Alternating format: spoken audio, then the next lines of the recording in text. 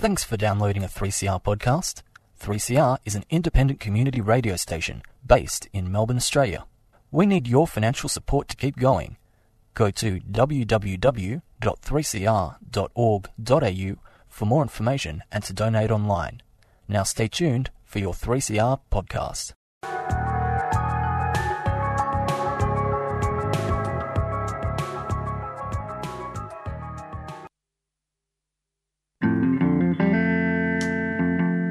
Hi, I'm Kim Salmon. I'd like to have a quick word about public radio, particularly 3CR. The thing about public radio is that it's more open than the more formatted types of radio to what's going on around it. So when you listen to it, you're more likely to hear a reflection of real life. And 3CR, being in the heart of Smith Street, Collingwood, is a particularly good example of what I'm talking about. If you'd like to subscribe, the number is 94198377. You've been listening to the sand. You could never understand. Feel the fortune flowing. A bicycle hides nothing and threatens nothing. It is what it does. Its form is its function. Stuart Parker, The Smoke Song.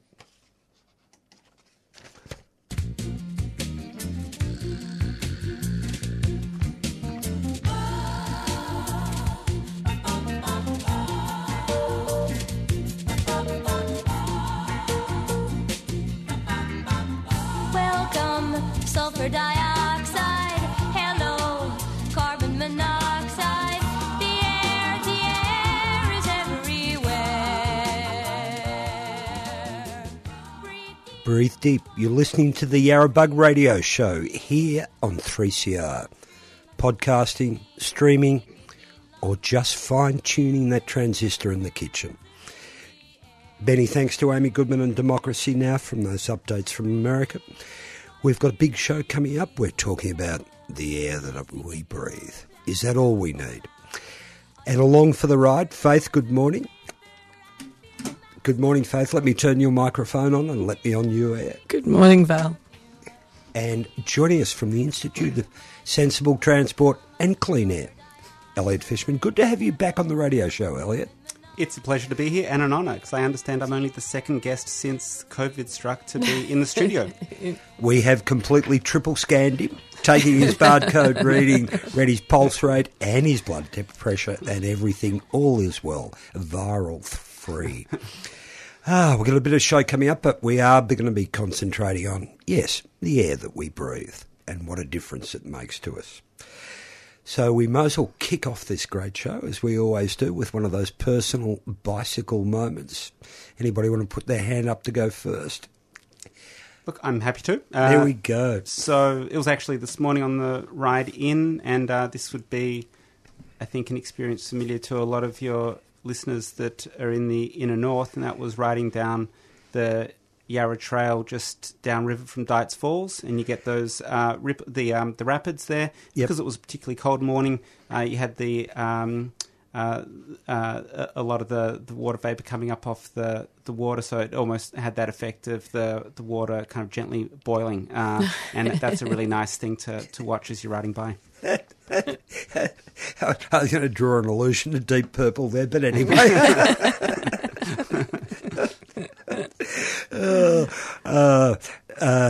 I've had when things go wrong, I presume they go wrong in threes, but I mean, whose counts in the end? I love awful discovery the other week. I've got what I would call my nice bike.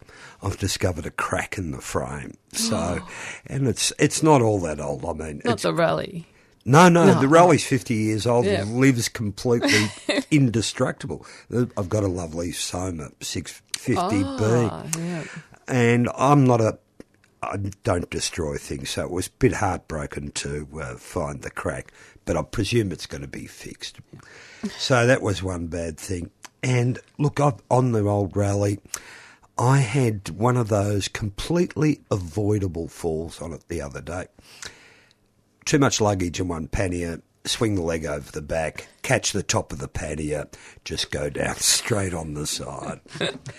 I'm in the front garden, if you don't mind, just in the front driveway. I jump up to make sure the next door neighbour's not watching through the It window. wasn't at the front of Woolworths. Or... Oh, no, it wasn't.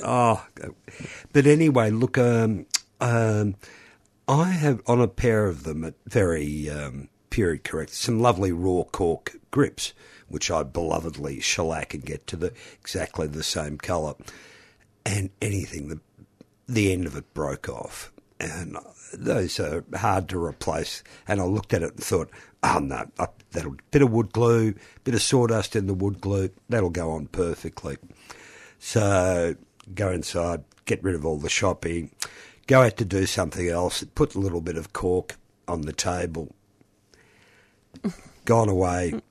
I've got a puppy who's about 12 months old, jumps up on the table and chewed that piece of cork into 1,000 pieces. Any hope of repair is completely gone. So I'm hoping for just good things from now on in. You've done your dash. I've had my limit. I think I had mine too. I was riding over this way and I got to Glen Lyon Road where I've forgotten the name of it. There's an apartment building that's had a walk and ride way put through the centre so people can cut through, and you get to Glen Lyon and there's a set of traffic lights. And as I approached the traffic lights, they turned green for cyclists and pedestrians. So I sailed over there and got onto the Capital City Trail and turned left and approached Nicholson Street, and this is unheard of. The lights turned green before I got there, so I sailed over those and got to St George's Road, and same thing happened again. It was 3 in a row, pretty remarkable. I don't know that. Yep.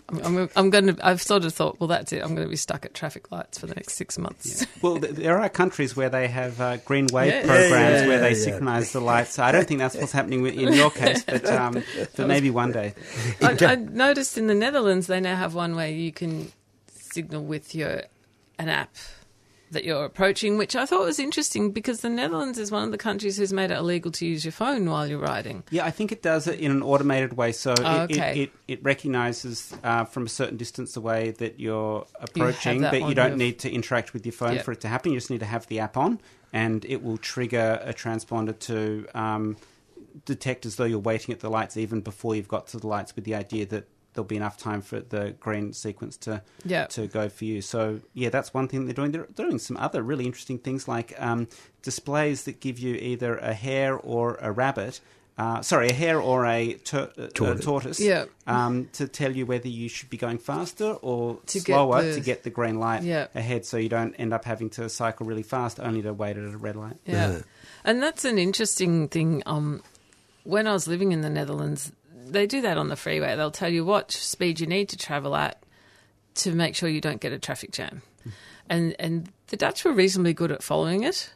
And we would also get news from the UK.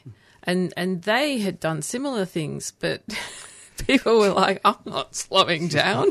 And I don't know what the outcome was, but at the time I remember noticing the cultural differences in seemed to be playing out in how successful that was at relieving traffic jams. Yeah, the Dutch seem to have it pretty good in terms of the benefits of having a relatively cohesive society where they kind of recognise the communal good. That seems to work fairly well for them in lots of different recognising areas. the logic in something and maybe not getting as emotionally attached to... Yeah, that's right. You'll have to explain to me the Dutch farmers' protest at the moment. Yeah, well, I can't explain that one. Sorry, Val. Things have changed a lot in the last 10 years. Well, populism is a big reach. Yeah. We got some news to discover. The only thing we'll briefly mention is I know there's a bike lanes being trialled in Moreland at the moment, which will the trial has come to an end. And there was some separated bike lanes in Dawson Street in Brunswick, in Kent Road in Pascoe Vale, and protected lane on Northumberland Road in Pascoe Vale, and some shared zones around Fleming Park, which is on the Brunswick Shimmy. So those trials have been running for a year, and the final report on them is going to council on Wednesday. Most of the areas that they've been received really well. The ones in Pascoe Vale have been received very well. They're well used. They've seen an increase in the proportion of women riding, even in the short time they've been running through lockdowns and people not going to work and that. But there is also a small group of residents who are quite keen to get them removed. So I know residents up there are very concerned that they might lose them and are running a petition at the moment that'll be presented to council. If you Google Save the Pascoe Vale Bike Lanes and have a look on change.org, you'll be able to find that. But we'll also post a link to it after when the podcast goes up. So because I think there's a strong sense in the north, that they miss out. They have less access to public transport. There's bigger distances between destinations, and they do have less active transport opportunities and safe ways of travelling by bike. So these lanes are very important to people up there. Mm-hmm. I picked up a little bit of a report from information data from the 2021 census, and this is tracking mental health issues and then particularly asthma in some parts of Melbourne, and just looking at Yarra in comparison to Greater Melbourne. If you're taking the Greater Melbourne average of notification or of asthma, it runs at about 7.9% of all the the census data in that area. But if you break it down to Yarra, rises to 9.3, Abbotsford to 9.6, Cremorne and Burnley up to about 9.5. And you can see these figures are all related to actually the geography of and the social demographics of these. But interesting to see all the low-lying areas in Melbourne tend to have a higher level of asthma. There are a couple of other indicators of that as well. So you really can see this air quality issue starting to hit local geography areas. That's the first bit I've seen from the 2021 census. It'll be interesting to see the rest, but it's running pretty close to all the other data that we get from around the world that are telling us that we do have pockets of bad air quality and we're getting health outcomes that are mirroring that exactly the same way. Take a breath, because something's come back from many years ago. I was very. I'll be quick on this. Sorry, there's a protest group going around in New York City, Manhattan, targeting four-wheel drives, particularly letting down the tyres. This was done many years ago, ball bearing on the tyre underneath the cap. The New York City, I've forgotten their guerrilla name, but actually put a nice leaflet on the car and put a lentil under the cap to slowly ease out the air of the four-wheel drive. Created a bit of backlash, of course, but it's very funny, I would have thought. We're going to be back just after this with a really better discussion on not only lentils, but the air that we do breathe. 3CR would like to thank our Yarrabug program sponsor, Vacro's Second Chance Cycles, for their financial support. Second Chance Cycles is a fantastic community workshop that recycles bikes, trains people in bike mechanics, and sells bikes to the local community.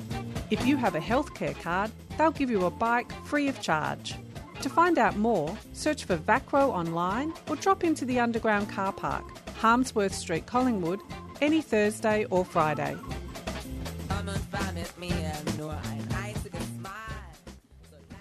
And you're back listening to the Yarrabug Radio Show. As we mentioned at the head of the show, studio guest today is Elliot Fishman from the Institute for Sensible Transport. You got it right. And we got Elliot in today to talk about transport emissions. It's something that we're starting to see, I think, in more recently, much more discussion about, and the way that active transport in particular fits into that story. But maybe we should start by establishing just what are our transport emissions? So I don't have the figures right in front of me. There are people that know that better than I do. But what I can say is in terms of the long-term average for the last 20 years, we have not made any inroads in reducing our emissions. So our emissions are still the same, in fact, quite a bit higher. They're the same per capita, so our per capita emissions have remained stagnant over the last 20 years, and the total number of emissions in terms of tonnes of CO2 has increased significantly in the last 20 years. So whilst we've got a goal of reaching 43% reduction in emissions from 2005 levels by 2030, we are not even close to looking like we're beginning to make any track towards meeting that target for transport. So there's been a little bit of talk about transport emissions, but there's been very little action. So Australia's been great on some areas of emissions reduction. So, we've got the highest penetration of rooftop solar. We're cleaning up our power generation, so the electricity sector is cleaning up their act, and the emissions intensity of grid electricity is improving. But while we've been doing that, we've also been buying Toyota Hiluxes and Ford Rangers faster than we ever have. And so they're the two most popular selling models of cars in Australia. Two cars that are basically exactly the same, that have very poor emissions, and they're going to be on the roads for the next 15 years. So this is why transport is so much more difficult to do than, say, grid electricity, is because these things aren't owned just 5 or 6 owners owning tens of thousands of vehicles. It's households owning 1 or 2 vehicles that have been purchasing them. They have intentions for them to be on the road for a certain amount of time. There's a vibrant second-hand market, so even after a family might sell a petrol or diesel-powered car and go and buy a Tesla, but that car that they've sold lives on in the second-hand and third-hand market. So it's a really difficult problem to solve, and we've done almost nothing to really try and solve, including no vehicle emission standards. We've become the dumping ground of poor the vehicles you can't sell elsewhere. Exactly. Yeah. And in terms of seeking to reduce emissions from mode change, there's very little activity on that. It's almost as though governments are even scared to suggest that people should be using their cars less and use walking, cycling more. When you're asking about the emissions, Faith, to give you a rough idea, because of our bad fuel standards and no emissions test, 169.8 grams of carbon per kilometre travelled is the Australian standard. Europe's down to 120 grams per kilometre. We're still way over everything else. And I think, of all our emissions, transport's 20%. That's right. Yeah, and it's the fastest growing. It's the big chunk. Yeah. And it's the fastest growing source. And by 2030, it will be the largest source because the electricity industry is reducing at the same time as transport is increasing. So over the course of time, that will end up meaning that transport ends up becoming a really big contributor. And even if you transfer over to electric vehicle, if you just charge using grid electricity today, it isn't that much cleaner than a petrol-powered car. So if you go and buy an electric car and you charge it up with green electricity, that's one thing. But if you use grid electricity, because grid electricity is quite carbon-intensive in Victoria because of our brown coal, the emissions reduction isn't that much different from what you would get driving a regular petrol or diesel car. Okay. And when we buy these bigger, more powerful cars and that produce more of these emissions, are we doing really different trips to those we did 10, 15 years ago? Are we carrying more kids, more groceries, more stuff? Are we just doing what we used to do. But No, look, our trip patterns have remained roughly the same.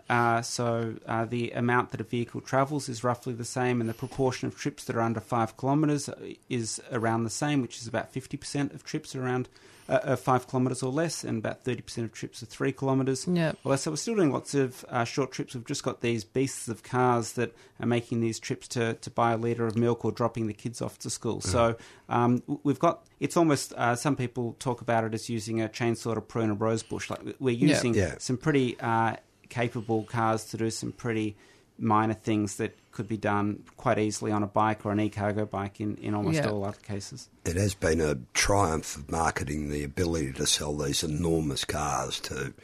I think I've read a couple of things on this. If you took four-wheel drives and SUVs all together on the planet, they would have come in 8th or 9th in the world emissions as a nation. Right, yeah. That's a pretty big swipe of something. Yeah. And it's just a marketing thing. And so if there's not a lot happening in Victoria to address this, what are some of the initiatives that governments elsewhere have done to sort of get those emissions down? So some cities like London have introduced ultra-low emission zones where you have to have certain sorts of vehicles can enter and exit certain zones of cities, which would help with the asthma rates that you were talking about before, Val. There's also been registration fees that are proportional to the engine size. So if you've got a bigger engine, you pay more. If you've got a smaller engine, you pay less. We've got road user charges as well. There's also been vehicle emission standards introduced in many countries. We're one of the few OECD countries that don't have vehicle emission standards, and my understanding is that is something that will be looked at by the new Albanese government. There's also been subsidies to those that want to buy e-bikes or e-cargo cycles, which is something that's been happening and really successful in places like Germany and Sweden and the UK and France. So this is where, a good quality e-bike might cost $4,000, but for a lot of people that's not affordable. So providing a $500 or $750 subsidy to someone can help them get access to that bike. And we know that e-bikes are used twice as much as regular bikes, and each trip is twice as long as a regular bike trip, and they're far more often used as a replacement for motor vehicles. So there's lots of things that are available to either the Victorian or the Commonwealth government that have been tried and tested for 20 years or 15 years in other countries. They know what works and they know what doesn't work, and they can start to implement some of those things. And I think the big thing that they're going to really need to get over is this idea that you can start to shift mode, and you don't have to have automobile-centric policies around zero-emission technology. You can also look at reducing the 95% of trips that are done by car to try and bring that down to still something like maybe 70%. So it's still the majority of trips are done by car. So the world isn't going to come to an end. It's not going to be a completely different environment. It's simply looking at a lot of those trips that are really short, that are currently being done by car, and looking at what are the other modes that could be used to replace those short-distance car trips. And that's what you notice in places like the Netherlands. Like, people like to talk about everyone rides, but it's not everyone. And most of the people who ride also have a car and use it for some trips. That's right. So around 52% of all trips in the Netherlands are by car. So the majority, just over half of all trips are done by car, but about 26% of trips are done by bike, and that's all you need. And that's actually, you could still have dramatic improvements to our air quality and to our emissions and to the quality of life and the livability and the vibrancy of the streets in Melbourne by getting it up to, say, 10% of trips done by bike. And I mean, in the 1952 census, 10% of people got to work by bike because the fuel rationing was still in play from the Second World War. So it's not as though it's unheard of in Australia. It has happened before, and it could happen again. And I think if it did happen again, a lot of people would be very pleased about that, not just the people that ride or walk, but also the people that drive, because you'd be able to find a park a lot easier and you wouldn't have as much congestion. Yeah. No, it works for everyone.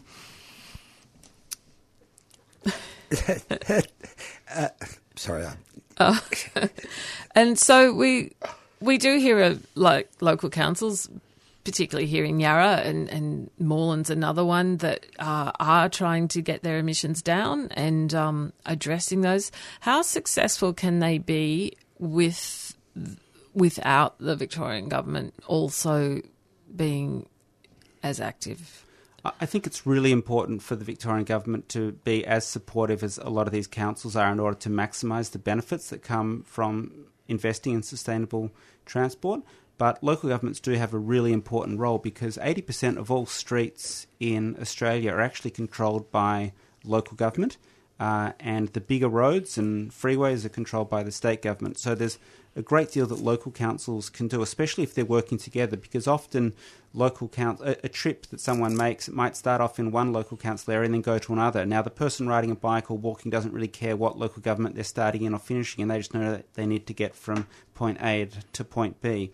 So being able to work across the inner and middle ring suburbs for all the local government areas that includes, to create a cohesive walking and cycling strategy that connects, provides cohesive experience for people that are moving across the different LGAs. That's really important.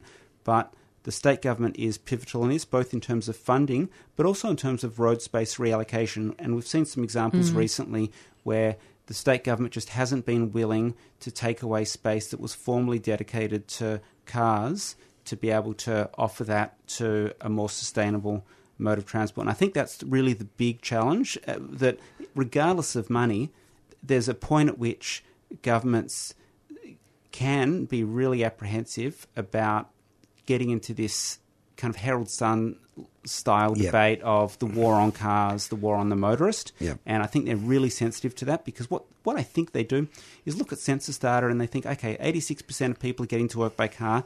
That means 86% of votes are going to be focused on the car. And I don't think that's the right way to think about it. I don't think we can get anywhere in terms of a sustainable transport system with that style of thinking. But I think that's what's happening, and that's what makes state governments fearful of doing things that will help to shift the dial towards more sustainable transport outcomes. Yeah. And every time you respond by sort of backing down, maybe, you're sending quite a strong signal about how you can be Pushed around. Manipulated, especially in the lead up to elections and things, which... Yeah, look, I think that's right. But one thing that has really changed, which I think is quite a positive trend, is that organisations like the RACV are now coming out in favour of some of these bike lanes that do take away space from cars and transfer them to other Victorians that are on a different mode of transport. Yeah. And that is something that 20 years ago, when we all started getting interested in this sort of stuff, it's unthinkable. Yeah. So things have changed, and they're a big membership-based organisation that still carry a lot of weight. And I think that's really interesting, just to see that an automobile club saying you need to provide this protected bike infrastructure for people to use it. Yep. It's interesting that fuel emission standard, or bringing in a fuel emission standard, was one of the Labor Party's platform under Bill Shorten in 2019. So there's a willingness it's going to be the end of the weekend, Val. I know. In electric vehicles, we're going to... I mean, it's... And the war on tradies as well. Exactly. I mean, it's a tough nut to crack. As you can see, people back away from it pretty quickly sometimes. Yeah. Well, that is all we have time for today, unfortunately. Thanks very much for coming into the studio, Elliot. It's a pleasure. And... we don't have any events, I don't think. There's a full moon coming up at the end of the week. Yep. Lovely waxing gibbous out there at the moment. So get in touch with the Full Moon Group Ride. It'll be a bit of fun. We'll post a link up to it if it's floating around. Yeah. And coming up next in the studio... You've been listening to a 3CR podcast produced in the studios of independent community radio station 3CR in Melbourne, Australia. For more information, go to allthews.3cr.org.au.